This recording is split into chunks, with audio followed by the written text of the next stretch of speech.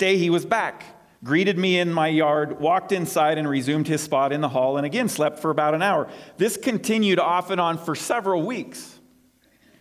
Curious, I pinned a note to his collar. I would like to find out who the owner of this wonderful, sweet dog is and ask if you are aware that almost every afternoon your dog comes to my house for a nap. The next day he arrived for his nap with a different note pinned to his collar. He lives in a home with 6 children, 2 under the age of 3, and he's trying to catch up on his sleep. Can I come with him tomorrow? We get that way, don't we? In our fast-paced world today, even in the place where we live, which seems to be somewhat slower-paced than other places, we often come to a point in a day or a week or a month, or maybe it's every day for you right now, where you feel like I just need some rest. You know, I'm tired. I'm like that dog who wants to get out of the rat race. I mean, we all need rest, and it often seems elusive. I mean, I got a schedule to keep. I keep adding to that schedule, and I fit in things. So let me look at my schedule. Yeah, I got an hour. I can fit that in. So many things in our calendar, and let me tell you, times for rest will never. We always say, I just need to find the time to rest. Right? Have you said that to yourself? I wish I'd have put it up here. I saw a meme yesterday. It said, I called my neighbor and said, hey, do you want to go fishing? And his reply was, when are we coming back? And I said, never mind. That's not what fishing is about. Fishing is just going and doing nothing for however long of time that you want to go. There's no set schedule. I just want to go and drown a few worms. And, when we decide to come back, we'll decide. I'm not going to give you a time. Look, we have to plan for rest. In fact, God has planned it for us, right? From the very beginning, our world, when it was created with a rhythm, and that rhythm included a day of rest. One day every 7 days, a day of rest. In fact, in the Old Testament, they were told that the Sabbath day was holy and that they were to keep it that way. Now, I'm not going there today, but that is something that's mentioned in our passage today. We need to make the time for rest. Last spring, my wife and I sold our motorcycle and bought a camper. And I was telling someone, now we just have to find the time. And as those words came out of my mouth, I stopped myself and I said, no, wait, we have to make the time to use this. And without that mindset, it wasn't going to happen, because there never is a good time to just take a couple days here and there. We just think that we can't leave those things undone. But we need rest. Physical rest is very important, but it's not the only kind of rest that we need. This morning I'm going to be finishing Hebrews chapter 4, and we're going to see 3 kinds of rest that we experience in a genuine relationship with Jesus Christ. And what a gift they are as we are together with Jesus, who is greater than everyone, greater than everything. We've seen it so far. He's greater than the angels. He's greater. He's the greatest priest. He is our great high priest, which will be a topic that they will cover next week. But first, before we jump into that, I want to read through Psalm 95, and I don't think I put Psalm 95 on. So I want to read this, and maybe just close your eyes and listen as I read Psalm 95. Come, let us sing for joy to the Lord. Let us shout aloud to the rock of our salvation. Let us come before him with thanksgiving and extol him with music and song. For the Lord, Yahweh, is the great God, the great King above all gods. In his hand are the depths of the sea, and the mountain peaks belong to him. The sea is his, for he made it, and his hands formed the dry land. Come, let us bow down in worship. Let us kneel before the Lord our Maker. For he is our God, and we are the people of his pasture, the flock under his care. Today, if only you would hear his voice. Do not harden your hearts as you did at Meribah, as you did that day at Massah in the wilderness, where your ancestors tested me. They tried me, though they had seen what I did. For 40 years I was angry with that generation. I said, they are a people whose hearts go astray, and they have not known my ways. So I declared an oath in my anger. They shall never enter my rest. When that psalm was penned, the nation of Israel was firmly in place in the promised land. They'd been there for years. They had finally come to the place at rest. And they're reminded in this psalm, most likely penned by David, to not do what the nation did the first time. And in that moment, when they were at the edge of the Jordan River the first time, and God promised, I'm going to give you this land. That's why it's called the promised land. God said, I'm going to give you this land. I promise. I promise you. You will have this land. And as they stood on the edge of the Jordan River, and they had just been freed in amazing supernatural ways from bondage in Egypt, they had an opportunity to listen, to trust, to believe, and in the midst of all of those experiences, they would find rest. That was going to be a part of them entering into the promised land. And in the midst of those experiences, they had doubts, they exhibited unbelief, they hardened their hearts to the point where they wished they were back in bondage in Egypt. How does one's heart get that hard? And as we saw last week, it's because your heart was never soft to begin with. You had not given your heart to your Creator, the one who led you out of Egypt, who led the entire nation out. There were people that believed. Of the 12 spies, there were 2. They said, let's go. But they were outvoted. They suffered the consequences of the decisions of the entire nation. And that happens to us too. We suffer. But in that suffering, and in the suffering that these Christians who are receiving this book, this sermon, some refer to it as a letter, they're experiencing hardship in their life. And the preacher's saying, hey, don't harden your heart. Turn to the Word of God. He says, turn to the Word of God. When we live like selfish people who arch their back and live for their own will and control, when we live like that, we test God. And I don't know what it was like for you when you were growing up and what your relationship was like with your parents, but testing your parents was never, in my household, a good thing to do. Or at least it was for my older siblings. I mean, I got everything I wanted, according to them. I thought I better throw that in case they were watching today. But when we live like that, where we live selfishly and we arch our backs and we're doing our own thing because we think that's what we want best, what that does is it increases our distrust and our unbelief in God. We begin drifting. Israel showed their true colors, the true colors of their hearts in those moments on the edge of the Jordan River. And we do too. Which is why I urge you to evaluate your life. Evaluate the fruit that's coming from your life. Do you have a genuine relationship with Jesus Christ, who is your Lord?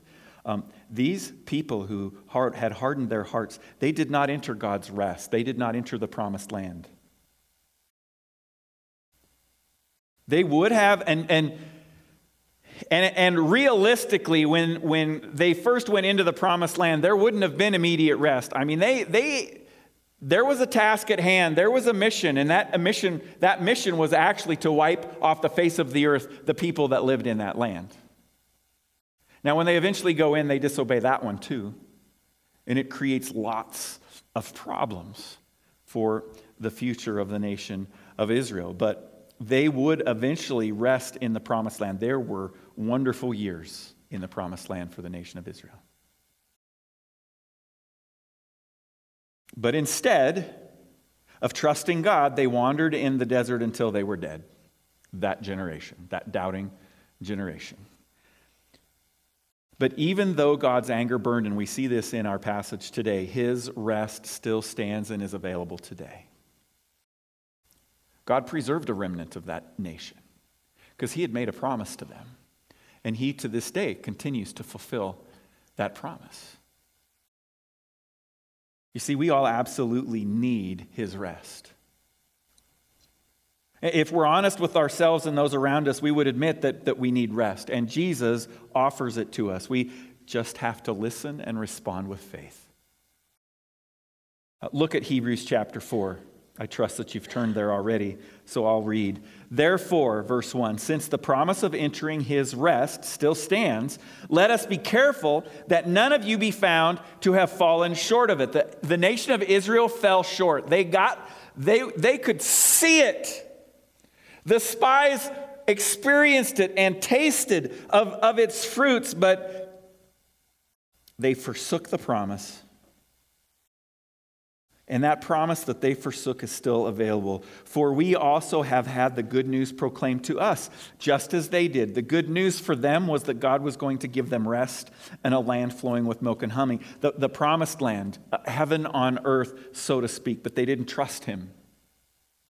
The message of God fell on deaf ears, but the message they heard was of no value to them because they did not share the faith of those who obeyed. Now, we who have believed enter that rest, just as God has said. So I declare on oath, in my anger they shall never enter my rest. And yet his works have been finished since the creation of the world. The first rest that we see here this morning is that of salvation. And salvation comes through Jesus Christ, our risen Lord, by way of our belief. He calls on us, he draws us to himself, and we respond in faith and say, yes, you are who you say you are.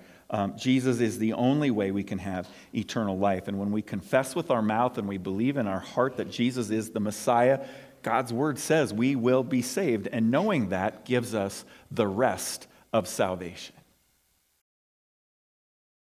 The preacher is calling on all those who will listen, who don't, to believe. And he's saying to all of those who have believed, be encouraged, stand tough, stand strong, continue to read the Word of God and trust it and obey it. And you will receive rest. To realize there is rest in that faith. There is a peace in the midst of persecution that we can have because we know the truth of our salvation. There is peace in the midst of struggles because we know that we are only foreigners here. We're only strangers in this land. Our true home is not here. And we will one day, like some of those who we've loved, who have already gone before us, are experiencing right now. We too will experience that. Even peace in the midst of our failures. You know, I've seen it on TV, I've seen it in movies where a parent will disown a child.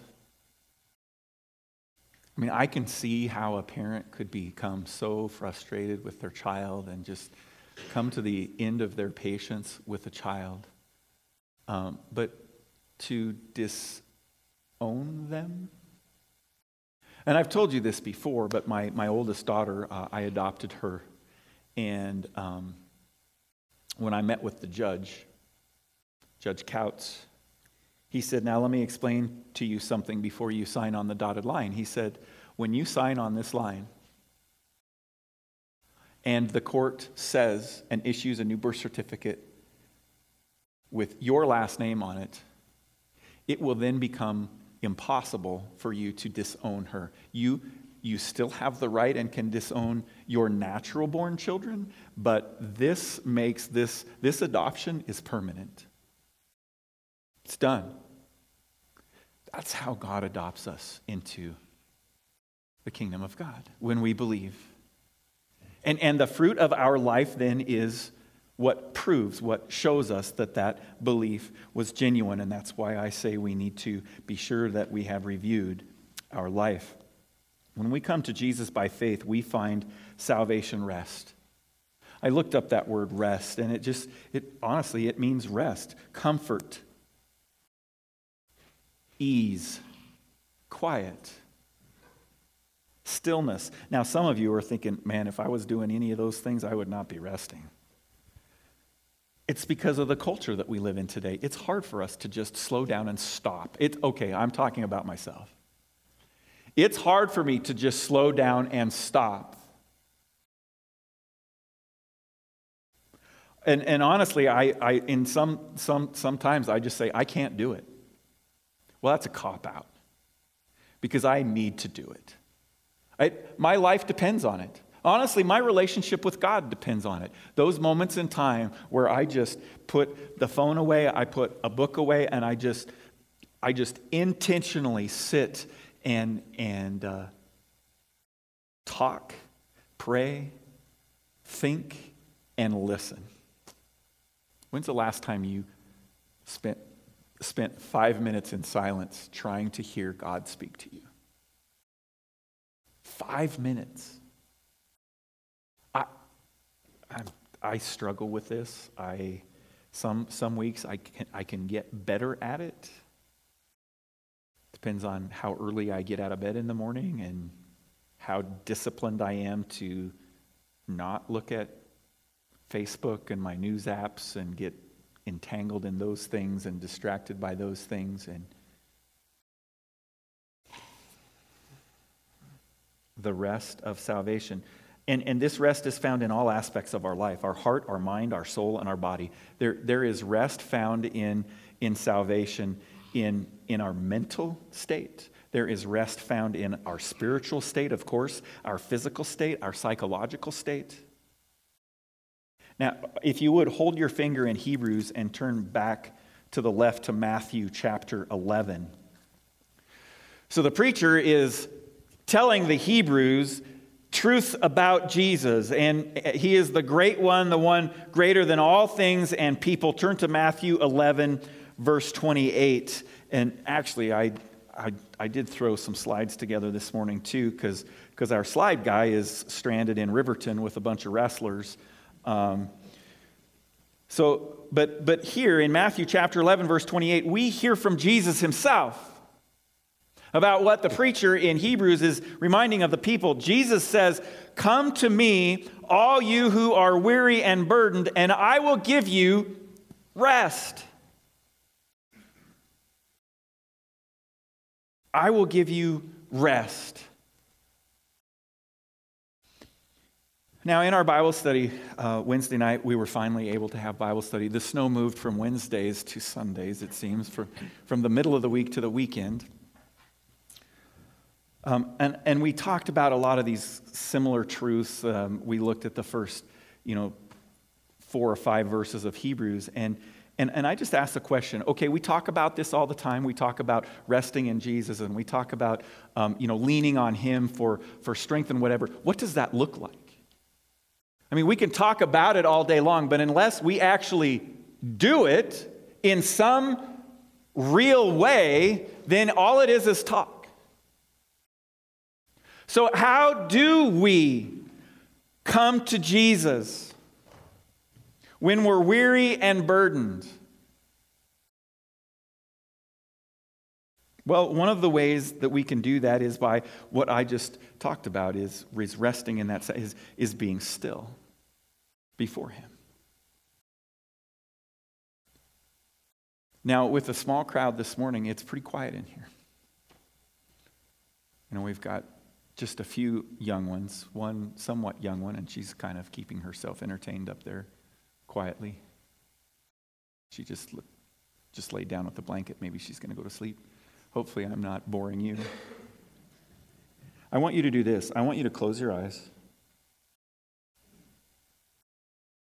It's quiet in here. And I want you to think about those things that you would categorize as burdens in your life. Those things that are making you weary right now. And I want you in your heart and in your mind say things like, Jesus, I know you can hear me. You promised you would never leave me nor forsake me. And right here, you are telling me to come to you when I'm weary and when I'm burdened, and you will give me rest. Speak those burdens to him right now, knowing that he hears you.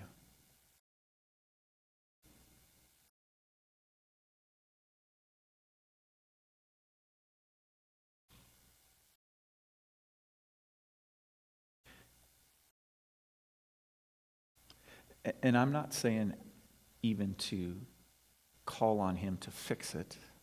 I'm just saying, tell him what's burdening your heart right now. What is making you weary in your life?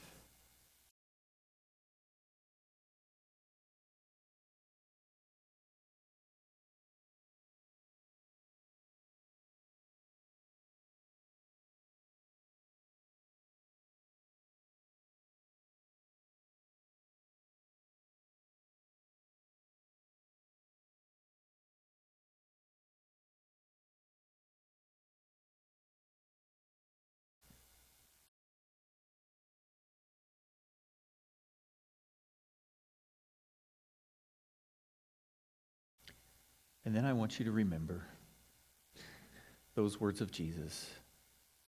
I will give you rest.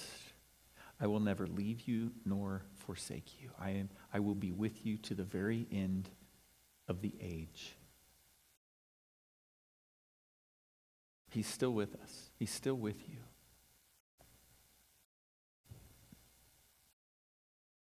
And if you practice this quietness before him, laying your burdens down to him, I believe you will find rest. You may not find an answer. He may not fix it today. But you will find that rest and peace. And then the preacher goes on to use the promised land as an example. Once the nation crossed over into land, they still had there was still work to be done. Their faith still had to be practiced on a daily basis. There was plenty of obedience command to them, just as there is to us. They still had to be obedient. Obedient isn't a one-time exercise. It's an everyday thing. Now, they failed many times, didn't they? Over and over and over and over and over again. And yet, in their failures, when there was correction, and because their hearts trusted God, when they were corrected or disciplined, they turned back to him. That's an important thing. They didn't harden their hearts and go the other way, which brings us to the second kind of rest, and that is the rest of submission. That hymn called it perfect submission. Now, as a parent,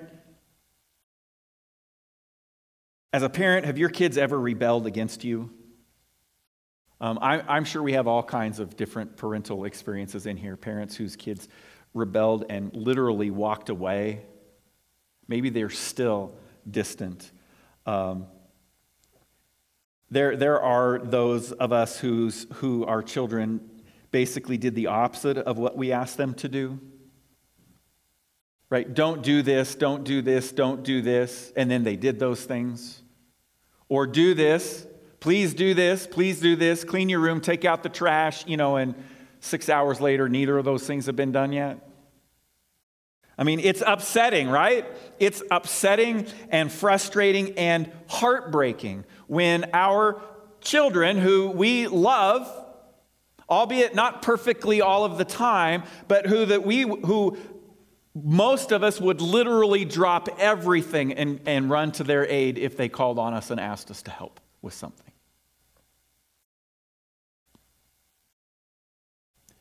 If our kids did everything we ask them to do and everything we tell them to do, wouldn't there be amazing peace in the household?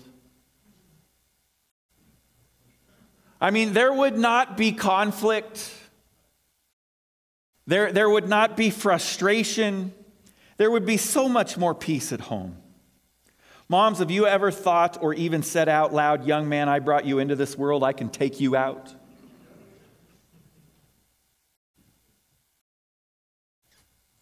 Yeah, we've all had our moments parenting for sure. Okay, now as adults, we all have also experienced the other side of this, right? We have, as adults at one time, maybe even recently, disobeyed our parents. We rebelled against them and their wishes sometime. I'm sure it was long ago, but remember back to those times. Remember back to those times when you didn't do something your parents asked you, or when you did do something they told you not to do. Think back to those times. Not a lot of peace experienced in your life in those moments, was there? Either trying to hide what you did, or some way hide what you didn't do, and then you begin saying, "What if they find out? What if they find out that I did this?" And then you start concocting some story that you feel like will keep whatever you did or didn't do hidden through a lie. And between the time you disobeyed to the moment that they found out, because, I mean, kids, let me tell you, they will find out. What did it feel like? What was happening in your soul? Not good. Not peace. I mean, it was terrible. I remember the one time that I disobeyed my parents. I remember a time. Specifically, I won't tell you the story, but I was so nervous when they got home that I don't know. It was terrible. There is no rest in disobedience. There isn't. Seek first the kingdom of God, and what? All the rest of this will be taken care of. Seek first the kingdom of God. There is rest to be found there. When we submit to our Lord and King Jesus, and we don't fight him, we don't harden our hearts. Listen to Psalm 32, verses 1 through 5. I think maybe I put those up for sure. I did not? Blessed is the one whose transgressions are forgiven, whose sins are covered. Blessed are those who confess. Blessed are those who, it doesn't say blessed are those who don't ever do anything wrong. It's blessed is the one who when he does something wrong, those wrong things are forgiven because you have come to him. Blessed is the one whose sin the Lord does not count against them, and in whose spirit is no deceit. And this is King David. When I kept silent, I'm betting you he's talking about his experience with Bathsheba. When I kept silent, my bones wasted away through my groaning all day long. For day and night your hand was heavy on me. My strength was sapped as in the heat of summer. I did this thing wrong. Blessed are those whose transgressions have been covered under. But when you're in that moment where there is sin and you haven't repented of it, this is what happens. The hand of God was heavy on me. I got tired. I was having trouble standing up underneath the weight of this thing. Verse 5, then I acknowledged my sin to you and did not cover up my iniquity. I said, I will confess my transgressions to the Lord, and you forgave the guilt of my sin. That is rest. That is the rest of submission.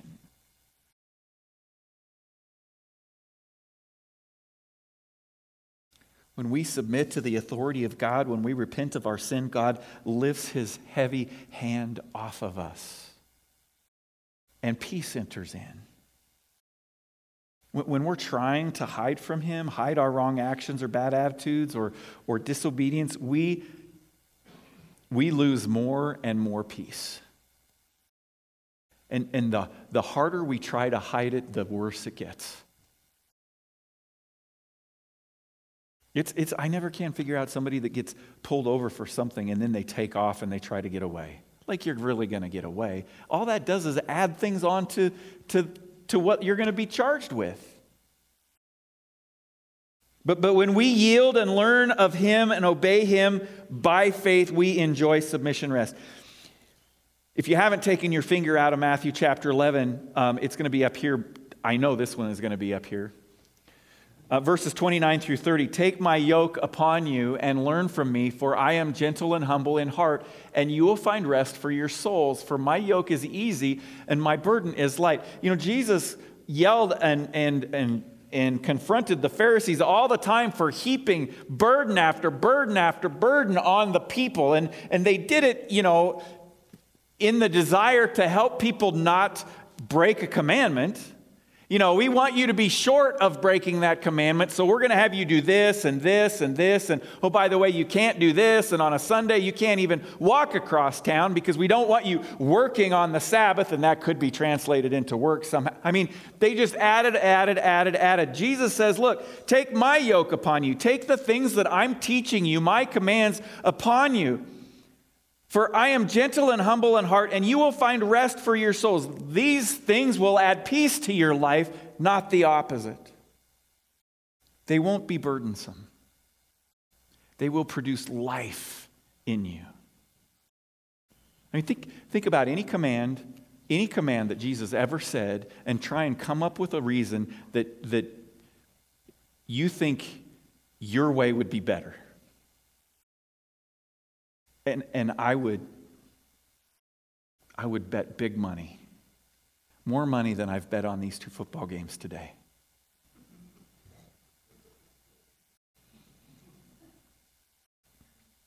Which is 0, by the way, just so there's no misunderstanding here. That his way is better. That his way is better. Hebrews says it this way, verse 4, for somewhere he has spoken about the seventh day in these words. How does the preacher do this? He did this in chapter 1. He said, somewhere it says, for somewhere he has spoken about the seventh day in these words. On the seventh day God rested from all his works. And again, in the passage above, he says, they shall never enter my rest.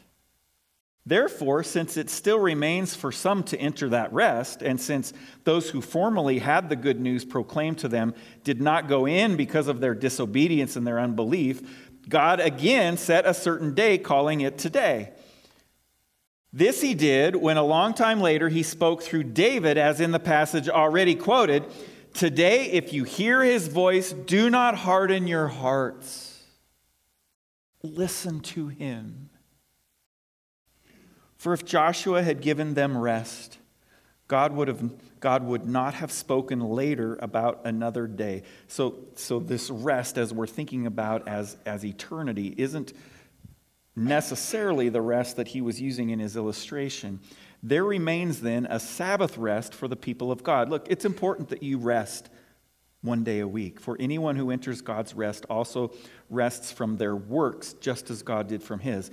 Let us therefore, based on what I just said, make every effort to enter that rest so that no one will perish by following their example of disobedience. In other words, when God speaks, listen to him. When he makes a promise, you can trust in that promise. When he says, I'm going to give you this land, take it and run with it. For the word of God is alive and active. This is your memory verse for the week. For the word of God is alive and active, sharper than any double-edged sword. It penetrates even to dividing soul and spirit, joints and marrow. It judges the thoughts and attitudes of the heart. For the word of God is alive and active. Think about the descriptions there. It penetrates even to dividing soul and spirit. It judges the thoughts and attitudes of the heart. We read it, we study it, we listen to it, we hear it, and we obey it. It cuts us to the quick. Sometimes the judgment of our thoughts and attitudes of our hearts hurts, doesn't it? It doesn't feel good, but it's what we need. But when we respond, when we submit, the peace that enters in, that rest, the peace that comes with faithful submission to our Lord and Savior, Jesus Christ. It's not arrogance, it's not pride, it's this peace that passes all understanding. I don't know, I should be worried about this, but I'm just not. I know God's got this. God's rest is still available. His ultimate rest, our rest in heaven, is coming one day. That takes work and discipline for us to keep the faith. And the enemy wants us to be lazy. The enemy wants you to just, pull the oars in, kick back in the canoe, and just ride the flow of stuff wherever it ends up. The enemy wants us to worry about ourselves selfishly, to submit to our personal desires and not submit to God.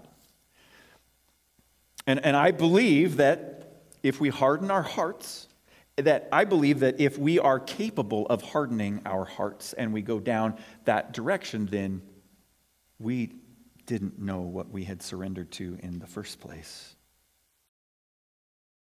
A clergyman was walking down a country lane and he sees a young farmer struggling to load hay back onto a cart after it had all fallen off. And he says, "You look hot, my son.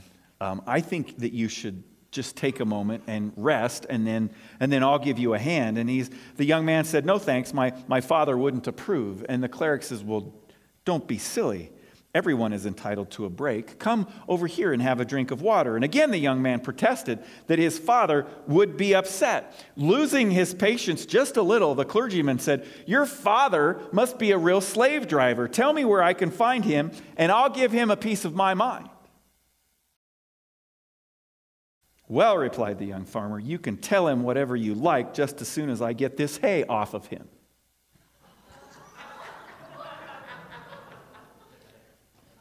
You see, there is work to be done in our life. There's work to be done. There's people under piles of hay that haven't heard the word yet, and we need to proclaim it to them. There's friends who are struggling, and we need to walk alongside them. We need to help them. Let's stay active. Let's read God's word. Let's meditate on it. Surrendering and submitting to what He calls to us to every day, at our jobs, in our homes, in our relationships with our husbands and our wives and friends and family and classmates and coworkers. And even when we work hard, we will find rest. See, we were created to work, and we were created for relationship. As we carve out those down times in our schedules, we will find rest. The first rest, the rest of our salvation, is basically peace with God. Okay, as Paul says in Romans 5:1, "Therefore, since we have been justified through faith," that's salvation, "we have peace with God through our Lord Jesus Christ." That's where we receive peace with God. For it is by believing that we enter into His rest. The second, the rest of submission, is the peace of God. When we have peace with God as we live our lives, then we are able to experience peace, the peace of God. As Paul describes in Philippians chapter 4, verses 6 through 8, "Do not be anxious about anything, but in every situation by prayer and petition with thanksgiving, present your requests to God. And what? The peace of God, which transcends all understanding, will guard your hearts and your minds in Christ Jesus.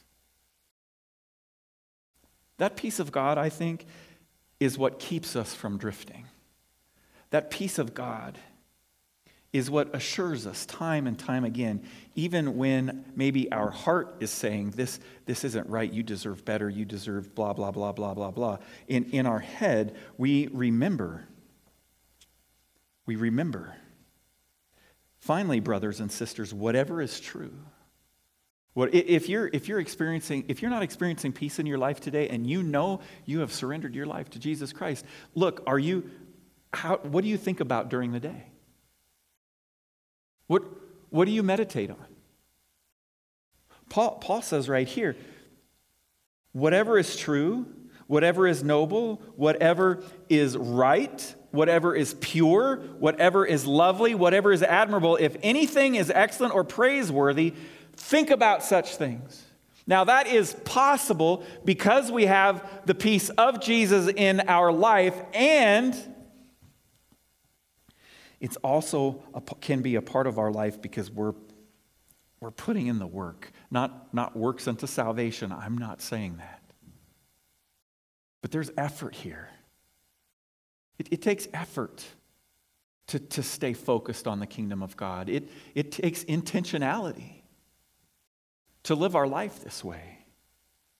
But if we would, it is by obeying God by faith and surrendering to His will that the rest enters into us in the present, in today. And a third rest that we experience is this. It's the rest of the future. It's the rest of the future. Verse 13, nothing in all creation is hidden from God's sight. Everything is uncovered and laid bare. Don't even think about trying to hide something from God, because He sees it all.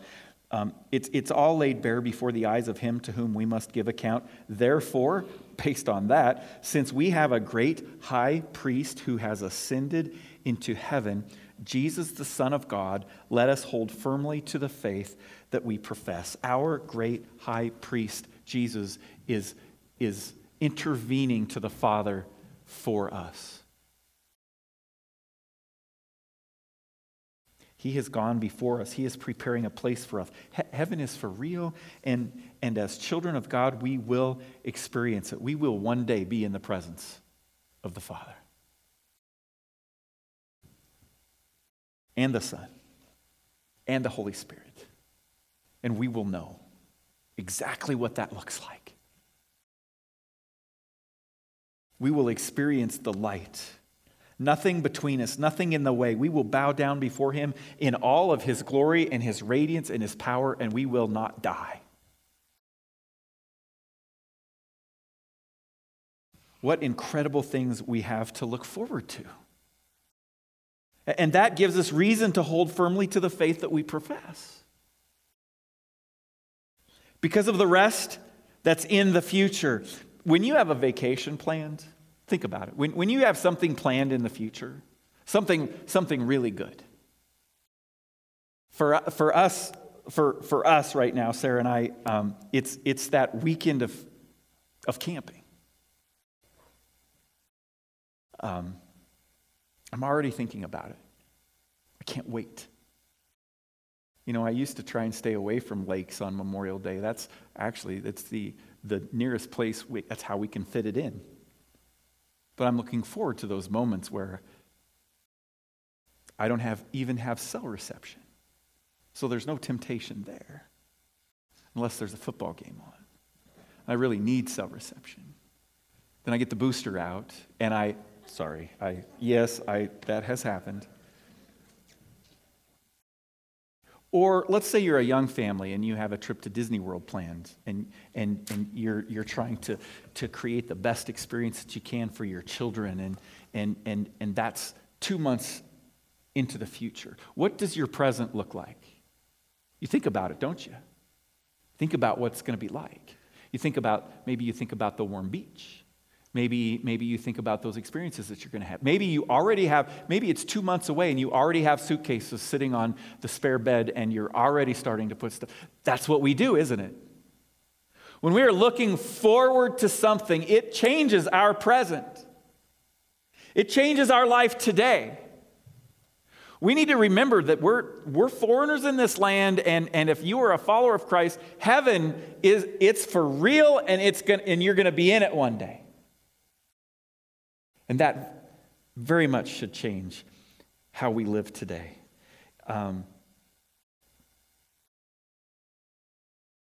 That is the rest that we have of the future. And we will one day be in the presence of our prophet, priest, and king. I can endure this life. And now, we shouldn't just endure it. There's lots of things to learn along the way. But I can get through this life. Because I know that one day I'm going to be with Jesus. That is the rest of the future. We will one day be in a place where there's no more suffering, no more brokenness, no more tears, no more disease, no more pain, no more heartache. Oh man, what rest that will be. Matthew 11:28-30, come to me, all you who are weary and burdened, and I will give you rest. Take my yoke upon you and learn from me, for I am gentle and humble in heart, and you will find rest for your souls. For my yoke is easy and my burden is light. Lord Jesus, thank you for this morning and for those that have gathered here and those that are watching online and have heard this message. And I pray, Father, that all of us would we would rest in you. Oh God, help us to not harden our hearts. Help us to respond. When you convict us of something, help us to repent and to respond to you in faith and trust. So many different lives and experiences are a part of this group today, but you are the King, greater than anything that we could ever face. One day, Father, we're going to receive a crown from you. I can't even begin to understand what that's going to look like, but it's going to be amazing to be in your presence. Help us to live today. Help us to live today in the rest of salvation, in the rest of submission, and in the rest of the future coming. In Jesus' name, amen. Let's stand and let's sing this closing hymn, Crown.